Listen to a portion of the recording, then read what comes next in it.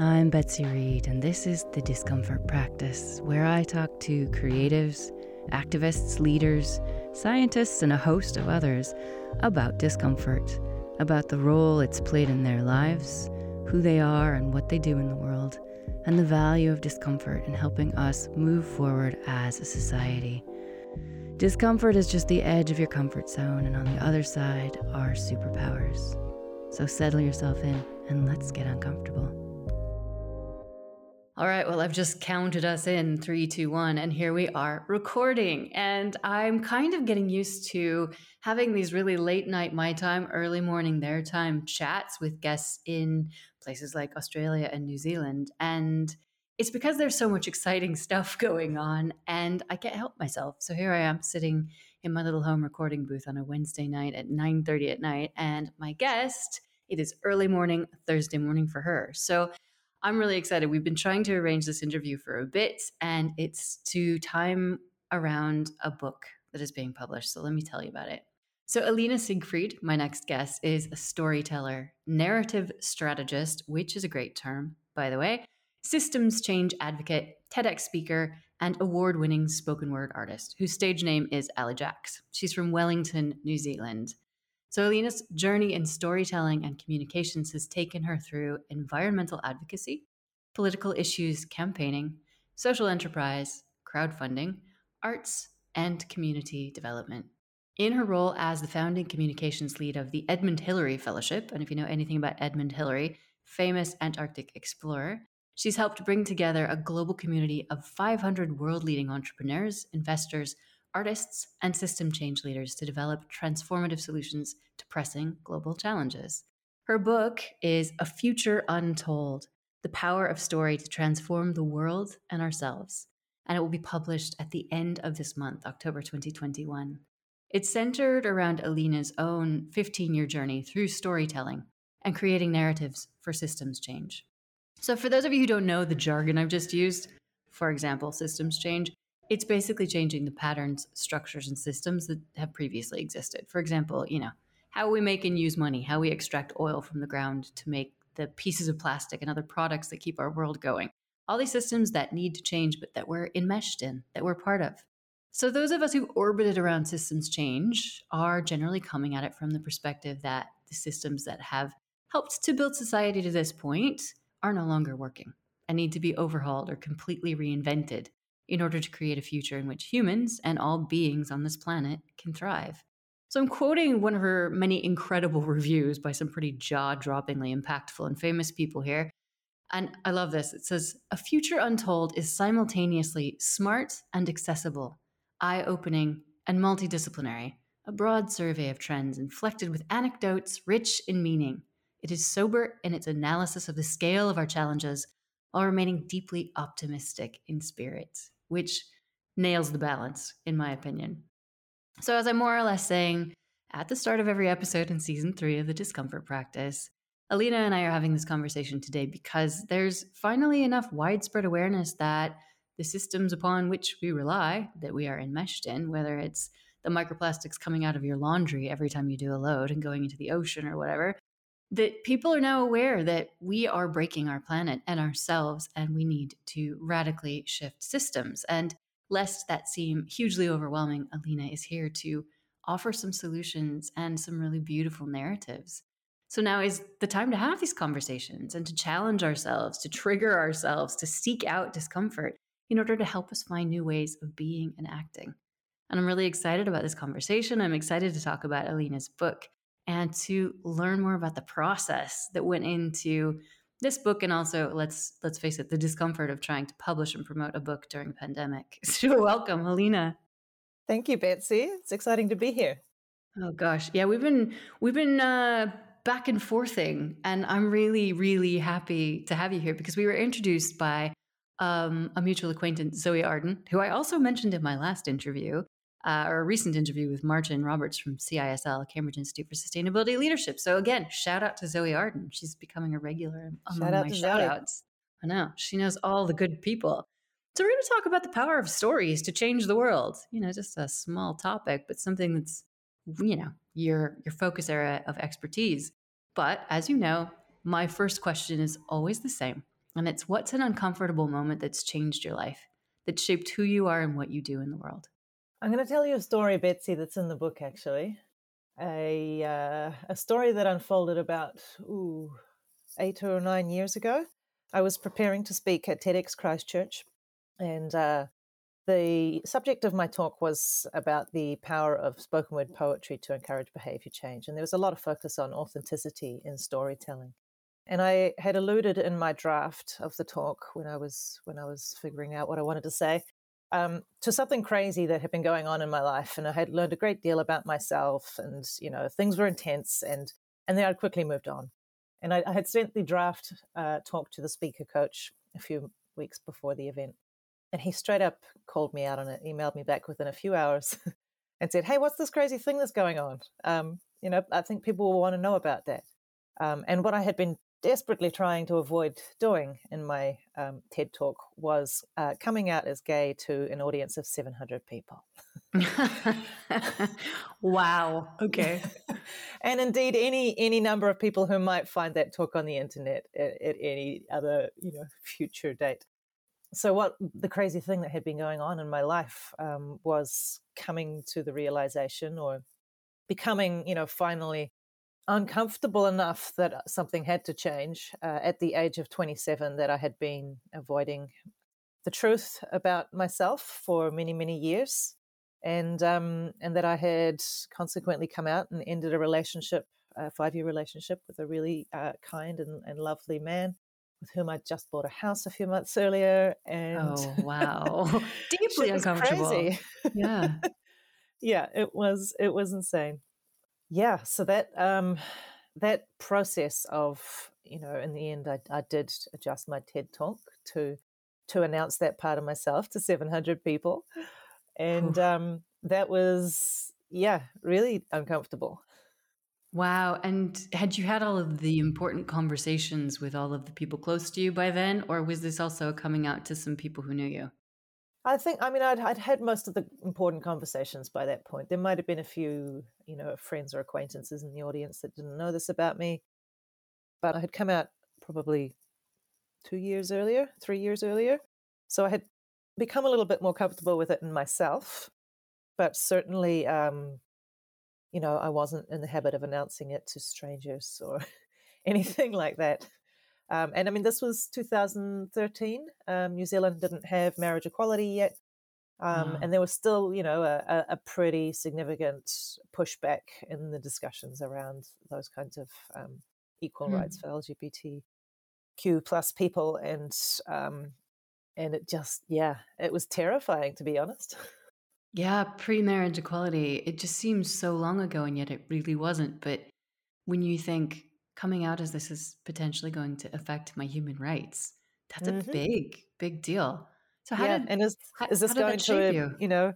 is this going to affect my employment prospects in the future, or anything like that? How did it shape me? Is a good question. That TED Talk was actually a jumping off platform for a lot of cascading, happy serendipitous moments, actually. So it certainly was the right move. And being vulnerable and authentic and messy in our storytelling is certainly something that I advocate for now. I ended up having a conversation at the event after party that evening with a friend who was trying to step out of a job with a tech startup that was focused on collaborative decision making online. And at that time, I was working in New Zealand's Parliament in campaign communications and campaign organising around certain issues. And so to step from the decision making mechanisms of Parliament into this radical tech startup that was trying to change the way we make decisions online to be more participatory was just fantastic. And so after that conversation, a few emails later, I found myself with a new job at half of my salary, and Oh, and startup six world. 6 months contract with no security after that, and I just jumped straight in. Wow. So one discomfort led to another. That's the moral of this story, folks. Just know it's slippery slope. Once you start to practice discomfort, it kind of just, it's like a mud chute. Sometimes you're just like, it keeps getting worse. But then you learn you can just handle it, right? It just keeps Yeah, coming. And then you're on this exciting ride where yeah, nothing can knock you off track because you stepped off track. yeah, exactly right. I made this decision. And then, yeah, you learn those mechanisms to cope with things that are uncomfortable and things that are unexpected, and you build resilience. And I guess that's something you just can't learn without going through it. You have to step into it. Resilience is just such a beautiful concept, actually. I'm really getting into the term resilience, the concept of resilience, because it is just basically like, I am bulletproof. You're not bulletproof, but you know what I mean? Like you can handle whatever life throws at you once you have the recipe, your personal recipe for resilience, actually. So talk to us about storytelling. I mean, you are an expert on it. You wrote a book on it. So we'll get to what led you to write the book, but let's just talk about storytelling. What is it? Why is it so powerful? Well, everything is stories, really. The whole world is built upon stories. All of the systems that we look around at, or all of the anthropogenic systems, at least, are built on narratives around things that we have decided collectively are the way things are. So, for example, to use your example from earlier, that we need money to live, that's the best way to organize our society is to swap our labor for this transactional means of exchange. And um, we have narratives around time, around education, around hierarchy of whose voice is important in our society and whose isn't. And everything basically is built upon these narratives. And because it was us, that is humans collectively, that developed these narratives, they are not laws of the natural world. They are things that we invented. We are the ones who can change them. And I think for me, the key to solving our big systemic challenges around climate change, poverty, inequality, the acidification of the oceans, the complete collapse of a lot of parts of the biosphere, all comes down to rewriting the stories about our relationships between these different systems. And I suppose there's an emotional aspect to it, isn't there? Because we are logical beings, but we are first and foremost, well, animal-brained, emotional beings who react to stories more than we do to logic, right? We so are. We so are. We think we are these clever, rational beings who have triumphed over the world of nature, and that we have science to explain everything. But as we know, we don't have science to explain everything. And as you said, we are much more moved by story than we are by facts and figures. I mean, 40 years of climate inaction has shown us that. We need a new narrative, a new story around climate change that is grounded in love and support and care for the natural world. I'll use an analogy. I have two children, and I don't look after those children and feed them and clothe them and care for them and love them because it's the law that I have to do that. Right? I Mm. do that because I love them and because I want to take care of them and I feel a connection to them. That's how I think we need to start looking at the natural world and climate change, is that we shouldn't be doing it because we have a responsibility or we have to, or our country will get in trouble with the UN if we don't. We should be doing it because we feel a sense of awe and wonder at this world around us, and we want to protect it. It sounds as if it's a really easy response to what do you say to people who don't believe in climate science? You just say, well, that doesn't matter. How can we tell them a story that inspires them and makes them want to be part of this natural world and Yeah. make sure that they get to continue to enjoy it because they love it? Yeah. Yeah, I guess so. I mean, to those people, I would say, regardless of whether you think this is anthropogenic or not, something is happening here. And do we want to change our systems to look after the planet better? Even if you don't believe that humans are inducing climate change, do you still agree that there's some pretty problematic things about what we're doing to the planet in terms of cutting down forests and clear felling and planting, you know, palm oil monocultures and so on?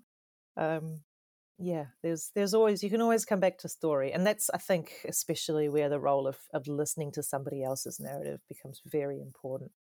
Is that I think you find with people that are really attached to this narrative that they have, is just to listen to them and say, well, yeah, why does that why does that ring so strongly for you, or tell me about how you got there, and try to understand person to person, what what thesis they're coming from and what that's built upon, and find some common ground.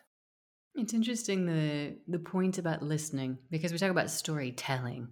And obviously the word telling is all about outward, about conveying something. But what you've said about listening kind of preempts a question I was going to ask about how sharing stories can help us to address polarization and more divisiveness and more estrangement from each other, because obviously we see culture wars, and being from the US, we are really good at culture war. But how do we tackle the challenges of social media where we end up in our echo chambers and our bubbles with interacting only with people who agree with us? And I think listening is the answer, isn't it? Listen to the stories of others, and you don't have to agree with them, but listening is productive, isn't it? It is, and I wouldn't, I don't, I wouldn't say, that that's going to be completely the answer, because these things are so complex. But it's a big part of the solution. Is that a lot of people, they don't necessarily need to be right or need to win an argument. They just want you to listen and hear their point of view.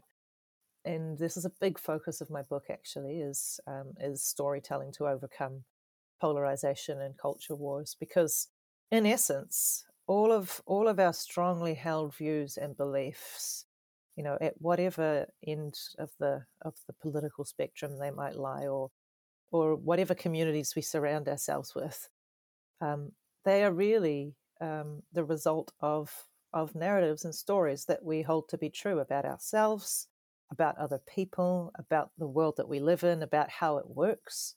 And a lot of these stories are grounded, very early in childhood, in our experiences, with family, and our experiences with other people, in the environments in which we grew up.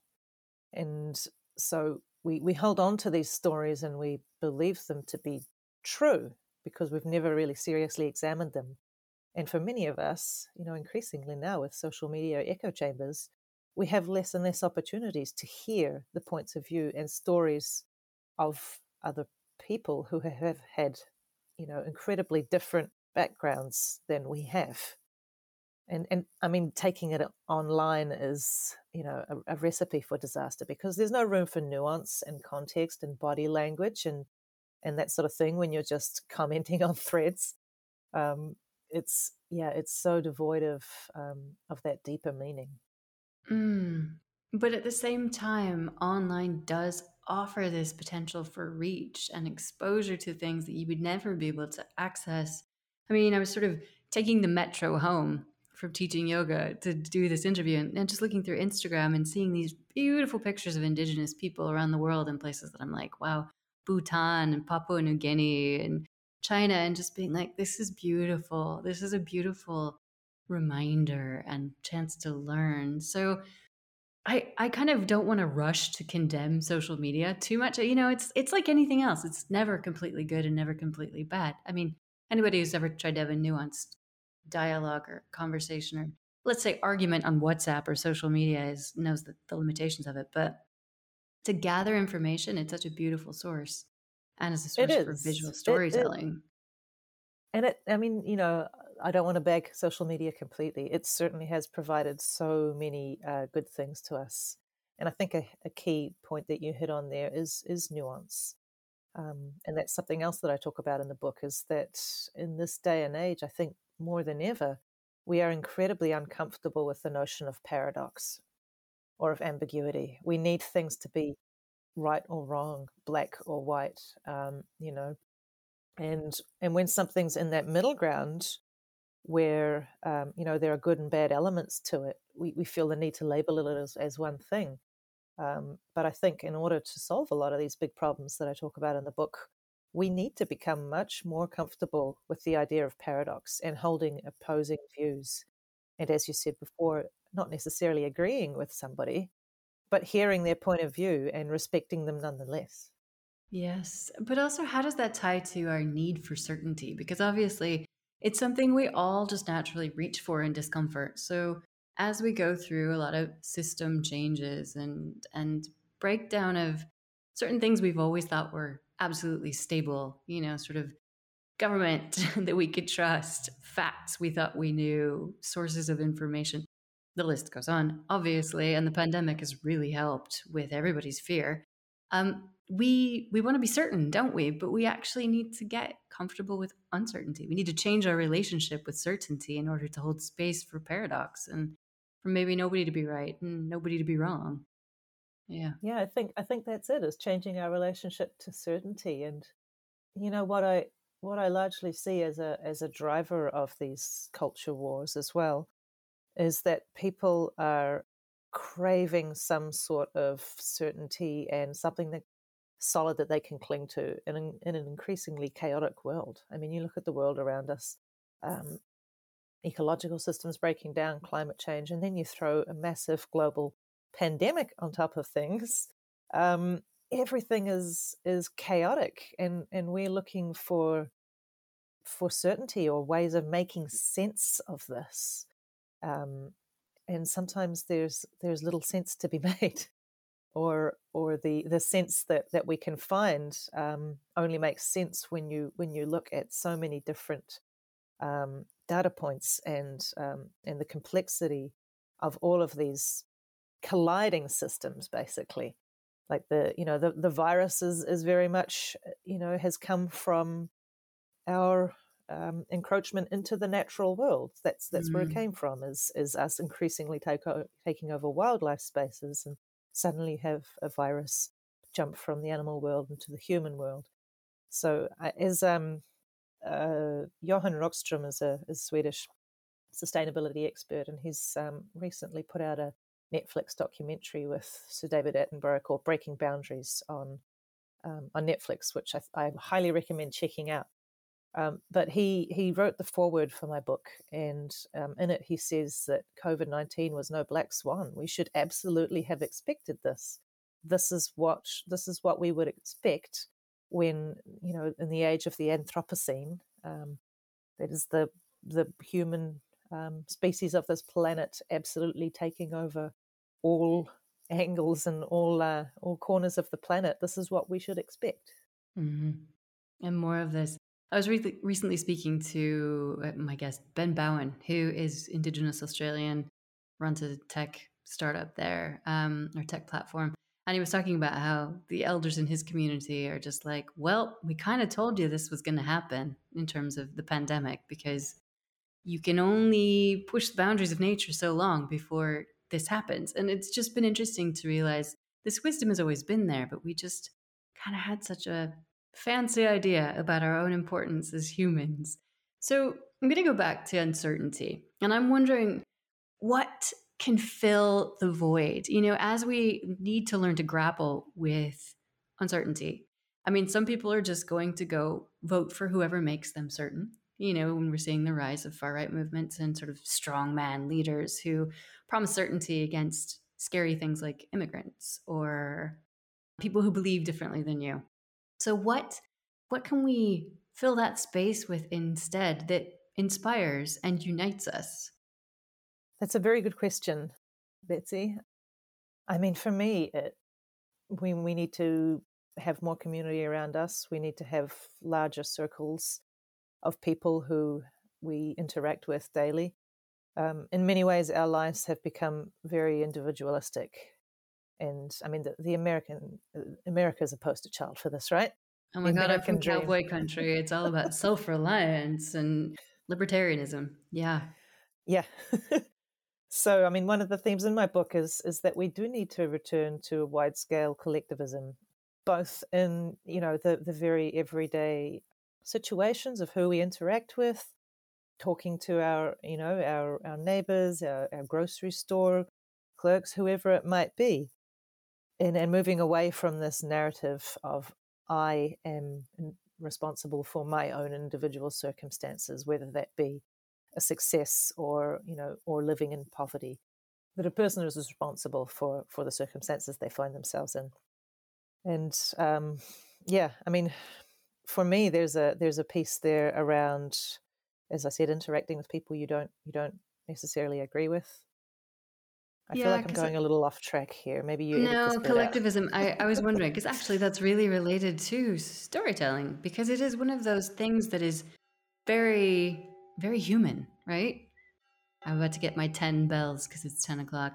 But yeah, I think that actually lends itself neatly to storytelling because it is an intrinsic human thing that cuts across any social construct of class or socioeconomic status. So let's talk about how storytelling can unite us and maybe some of the content of your book. Sure. Yeah, I mean, on the topic of story listening, I'll share an example. We were running a conference with the Edmund Hillary Fellowship, who I worked with for 5 years. It was an impact summit of global leaders working in impact entrepreneurship. We had government people there along from New Zealand. We had business people, and we had some members of the local iwi, the local Maori tribe, if you will, who our organisation had built a relationship with. And in one breakout session, one of the EHF fellows was hosting a session about a potential environmental policy framework that New Zealand could be looking at, and mentioned that they had talked to the local iwi, and that the leadership was on board with it. And there was a woman in the room who was a respected member of that group, a kaumātua, basically an elder of the local iwi, who said, actually, no, we haven't agreed to support it.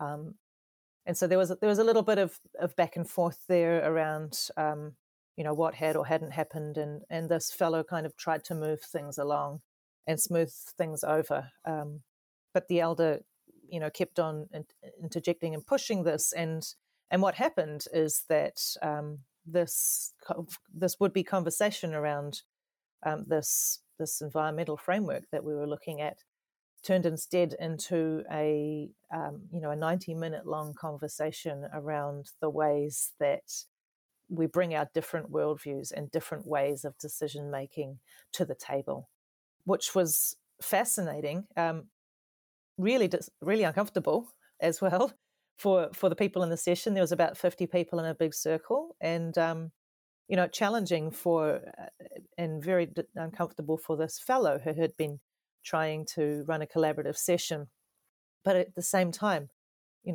highly uncomfortable, and also really challenging for the elder, who of course has seen many generations of their voices being suppressed, and of collaboration processes and decision-making process being rushed. And I mean, in Māori culture, traditionally, if a major decision is to be made, people will come together to meet and discuss, and anybody can get up and say their piece and speak for as long as they like about what they want to say about that topic. And the conversation goes on until everybody who wants to have something to say has had their chance to say it. And that's a process that typically can go on for days and days, which is, of course, highly incompatible with our modern, fast-paced lives and the way that we develop environmental regulation or policy frameworks and so on. So these two cultures came together and clashed, and, behind it all, there was generations of hurt and mistrust and the historic theft of land by early governments and settlers in New Zealand. And all of this sort of came to a head. And essentially at the end of it, I think people left thinking, that didn't happen at all how we thought it was going to happen. But we all knew and learned a lot more around the complexities of these kind of stories and different worldviews and narratives coming together. It's interesting, the seeming juxtaposition of discomfort and collaboration. Sort of this idea that collaboration is just, okay, we all get along and agree a way forward together. But actually, if anybody's ever been in a long term relationship, you know that friction can be productive. You know that conflict can be a breakthrough moment to find a way forward together. So it is interesting, particularly in these sort of quote nice spaces that we tend to both operate in, of environmentalism and collaboration and multiculturalism. And we like to just be nice. And actually, what can happen is then we rush through the uncomfortable bits that are really important, and really important to make underrepresented people or traditionally repressed or oppressed people feel that they have the space and time to truly contribute. So it's interesting. I feel like, yeah, not having uncomfortable conversations is really the luxury of privilege, isn't it? We're like, oh, let's keep this nice. It is, absolutely. And that is, I mean, that is something that we do have to face up to as a Western society, is that we have, bowled in with our worldview, our very science-based worldview about how to tackle problems, and that we haven't made space for those voices. And when somebody pushes back and says, actually, I am going to be strong on this and I have something to say and you haven't been listening to me, that's highly uncomfortable. And then we reflect back and go, oh, maybe you've been highly uncomfortable for many, many years. Decades, millennia, even. And now it's on you to, make me feel uncomfortable so that I can recognize my own privilege. It's really, yeah, it's a really interesting thing, and something that I do talk about a little bit in the book is a couple of moments of really coming up against my own privilege and being forced to examine that and put it under the microscope and go, oh wow, and that's an important piece of work that we need to do, and a work that absolutely needs to happen on an individual level in order for us to be able to tackle these big systemic problems collectively. I mean, my background is in environmental work, and so when I originally went to write the book, it was going to be a book about storytelling for environmental change. But as I started writing and thinking more and more about it, I realized there is no environmental change without social and cultural change. None of our environmental problems are actually really environmental problems. They are problems with the cultural system that we have set up in our relationship to the environment. And to each other. And, well, 80% of biodiversity in the world is protected by the small percentage, 25% of indigenous people or whatever. And those are our lungs. Those are our carbon sinks. Those are people who are way underrepresented in power, but are hugely important for our collective survival. But it's interesting bringing it back to this idea of collectivism, because it could just be such a nice white middle class idea. But collectivism really is about facing our hard personal truth, isn't it? And facing our privilege. And I still really don't understand why, let's just say it, white people don't often react well to being confronted with, or just having to admit that they have a lot of inbuilt privilege, because society is built on favoring white people at the cost of others. And I don't understand why that. I genuinely just can't relate to why that is such a threat and why people have to deny it or fight it, or I know that this is actually probably something I need to get a grip on, because it's not helpful to not understand it. But I'm just like, of course I have privilege. I'm going to do something good with it, but I have it and I need to recognize it and not stomp all over other people. But yeah. Yeah, I mean, Betsy, you host a podcast called The Discomfort Practice. So you have done a lot of this work already, right? Oh, I roll around in it. It's my hobby. Yeah. And I'm on a journey too. And there's a fantastic quote, I think, near the end of Robin DiAngelo's book on white fragility, around how when you do finally recognize that you have been socialized within a racist worldview, and you do finally say, well, of course I am racist because I have been socialized within this white-centric view of the universe. When you finally come to that realization, there's almost a sense of relief, because then you don't have to keep on denying it and pushing back against it. You can say, oh, yes, this is a reality. And then you can work, instead focus your efforts on working to dismantle that in your everyday interactions and figuring out how you can actually start changing it rather than expending all of that energy on denying the existence of this very obvious thing. It is a lot of energy to deny things, isn't it? I love the point you made before we talked about privilege, about how you started writing a book that was about environmental storytelling. And then you realized, wait a minute, this is all connected because I just lit up. I've been waiting my entire life and career for the whole world to realize this, that when I work in sustainability, it's not that I'm a hardcore environmentalist. I love the environment because I love human beings and I like surviving and being healthy myself because everything is connected. So it's interesting that you kind of came to that and were like, oh, it's all connected, which of course you obviously knew, but in writing stories about it, that probably was a very different process. So talk about the process. What actually led you to decide, okay, I'm going to sit down and write this book? And then what was the process of writing it like? Well, the decision was very much a public commitment, which I have found quite effective in the past for making me do things. You started well. Okay, start as you intend to continue. Good job, Alina. Yeah. The fellow who I mentioned earlier, Johan Rockström, who wrote my foreword, was a keynote speaker at another one of these impact summits that we hosted at Edmund Hillary Fellowship. And he'd written a book called Big World, Small Planet, along with a award-winning photographer, Matthias Klum, about climate change and about humanity's ascent, really, their role in all of these incremental steps and how we got to where we are today, because it's so many small steps along the way. And I had read his book and really loved it. It's quite accessible. And I wrote a 4-minute spoken word piece, basically summarizing a lot of his book. and it hit a lot of people. I performed that poem right before he went on stage.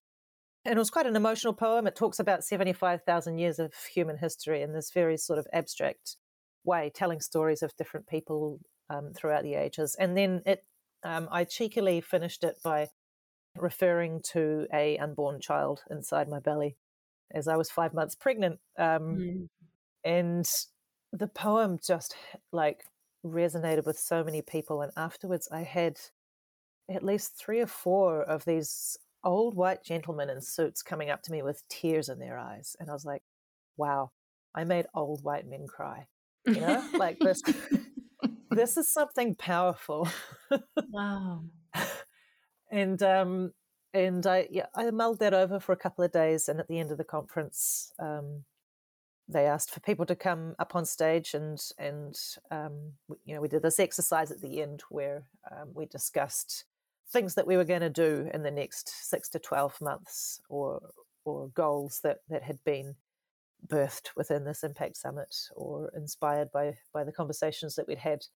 And I got up on stage and said, I'm planning to write a book on storytelling for impact and storytelling for change. And so, after telling a room of 300 or 400 people and people who knew me, so who could hold me to account that I was going to write a book, I kind of had to do it. Pretty good plan, Alina. It's a pretty good plan. Also, bold. Maybe more bold than wise at the time because I've written a book and Absolutely. I know what it's like. Yeah, Oof. I was like, oh no, now I have to do that thing. Yeah, but it was good because good job. That was good planning. Yeah, good plan. I did give it 18 months before I even started trying. I had this new child and so about 18 months ago I started writing it or taking it seriously, and then a little over a year ago I actually quit most of my other work and focused on writing this book full time from about August 2020 through to now. Here we are in October 2021. And it certainly, it was not smooth sailing. Yep. As you know. I know. Oh man, it's like giving birth for a long time, isn't it? For like a year. really long time. It's like 18 months of labor pains. Yes. And there's some moments of euphoria and joy, spattered throughout there as well. But for me, the really hard moment came earlier this year in about January, I think, I had a conversation with a couple of people, lovely, dear people who they actually, I'd been talking to them about recording the audiobook because they have a studio here in Wellington. And they both read the manuscript, bless them, because they did that for free and didn't charge me for it.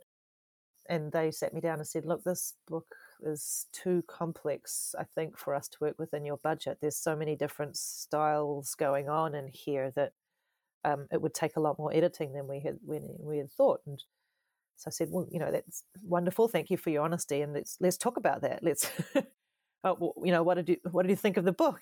And we basically had a 2-hour conversation. It was one of those like conversations that you walk out of going, oh no, Uncomfortable. yeah, Crap. uncomfortable. It's where the juice is. Crap. Oh, yeah. Yeah, they pointed out the forest for the trees, and something that I think I had known on some level is that I was trying to do too many things with this book. I was trying to speak to too many different audiences. I wanted it to be a book for everyone, which is the classic mistake that first-time authors make, is right? Like, I want my book to be for everyone, rather than having a specifically defined audience. And, I had been told that up front, but you kind of need to go through it to learn it. Yeah, definitely. It's part of the process. But I do love the irony of the fact that it's about storytelling, and effective storytelling is all about knowing your audience and putting it in the right language for them. And you're just like, nope, just everybody. I'm going to reach everybody with this book about storytelling. Right. Oof, And they also ambitious. pointed out the irony that, I talk a lot about tolerance and acceptance for people who have different views from you, and just listening, listening for the purpose of just hearing their views rather than listening to formulate your response. And they pointed out that in a few places I was doing exactly that. I was like pointing out the flaws in other people's thinking and arguments. And there were moments where it was, a bit adversarial. And so I did a 3-month intensive re-edit, and I carved about 22,000 words off the book. I took out 5 chapters in the end, and really toned down some of the language to appeal to people and not antagonize those who might be coming at it from a different point of view, which is exactly what I am espousing, right? So it's taking my own medicine in many ways. Yeah, it's such a process, but also like just storytelling in general is that process of iteration. Did you feel a sense of relief though after you did the edit and you were like, oh yeah, this is what it needed to be? Absolutely, yeah. It felt right, and yeah, there was just that relief and thankfulness that somebody had pulled me up and said, hey, this, do you really want to put this out in the world? You can, but I think it would be better if you do this and this. And that was a hard conversation for them to have, right? That was uncomfortable for them as well. And I'm so grateful to the two of them for doing that for me. It's a great illustration of how giving someone hard feedback, we'll call it constructive. It's never negative. It's just what you do with it can be such a gift. Like somebody's willing to stick their neck out and have you possibly hate them, but it's actually because they care. Yay Exactly. to those people. Thank you to Exactly. And they those people. didn't know me super well, so they were taking a bit of a risk. Yeah. But because of that, I just absolutely respect them so much that they would do that. And I guess not everybody might have that reaction, but for me, it was certainly the right move, and just resulted in a lot more concise, tight book that speaks to people. And I mean, the audience I'm looking to speak to is people that care about these big issues, about social inequality, and the housing crisis. We have a massive housing crisis in New Zealand right now. Climate change, all of these ecological issues don't necessarily work actively day to day to solve them, but also feel a sense of inertia around how do we tackle these massive things. And my point is, we just need to come back to the stories that we tell around how we interact with the world, how we interact with other people, because those stories are the foundations upon which our entire culture or global cultures are built. Because you talk about myths, don't you? You sort of propose some new myths. So I'm aware that our time is starting to run short, but I really want to ask, what's one particular myth or story that you absolutely love from the book that you just want to share with people to take with them? Yeah, I think before I go there, I'll explain what I mean by myth, because it's a much maligned term, and it's a largely misunderstood term these days. I mean, myth in our popular culture has become synonymous with lies or untruth or some theory that we believed before we knew better. But originally, the meaning of the word myth is very much around an innate truth that's wrapped in story. It was a form of a teaching story. Mhm. Um, and so in my book, I I kind of reclaim the word myth to be this guiding force for good, because if we're looking at the big problems that we face as a global society, we really need something common to believe in. And with so many different cultures and viewpoints and belief systems, I think the best that we can do is a truth that's wrapped in story, because story is so powerful. We're never going to agree on all of the details, but if we can at least, agree on the compass direction that we want to move in, which Mm. is where I see the role of myth, then we might have a fighting chance. So some of the myths that I talk about in the book, and the final section, the last 10 chapters, are all new myths for humanity. And they're all reframes, I guess, of current narratives that we have. So reframing the current narrative of individualism to one of collectivism, which we've talked about. Reframing ourselves as discrete individual beings that are separate from the natural world as actually being a integral part of the natural world. I mean, we swap atoms in our bodies, 98% of the atoms in our bodies with the world around us every year. We are the world, we are nature. Mm. Um, and then there's a huge piece around consumerism and this current narrative that we have around what constitutes a good and happy and successful life is accumulating a lot of material wealth. And as we know, that's completely incompatible with a healthy, thriving planet. So there's a myth in there from moving from stuff to enough, and from Mm. me to we, and from tree to me. I like They've that all one. got catchy titles. Tree to me. Ah, well, everybody listening, A Future Untold is out the end of October, and you need to pre-order it or order it if you're listening to this after the end of October 2021. I have a growing stack of books that I really need to get through, and this will be added to my stack of books, and I plan to read it.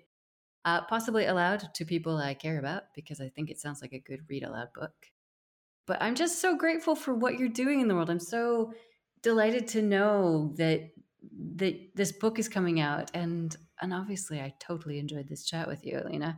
So you're definitely going to come back in a bit and tell us how the book launch has gone, what it's like to launch a book during a pandemic, because obviously events are hard right now, but also how it's landed with people. And I can't wait to hear the impact that it has in the world. So, A, thank you for writing it and putting it out there. But B, thank you for all of the decades of work and wisdom that has gone into it.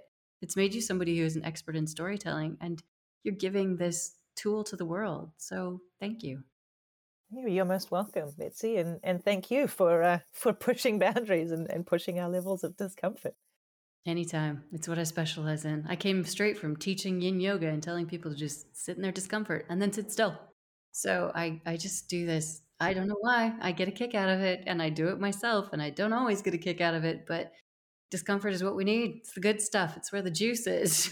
So It I will is. keep on keeping on, and we will catch up soon. But good luck with your book launch, and thank you so much for being here today. Thanks, Betsy. Thanks for getting uncomfortable with me. If you enjoyed this podcast, leave me a review wherever you listen to podcasts, and head over to the Discomfort Practice Patreon page. For the cost of a cup of coffee once a month, you can become a contributor and help us to produce this podcast and reach new people with the idea that discomfort is just the edge of change, the edge of our superpowers, and the edge of changing the world for the better.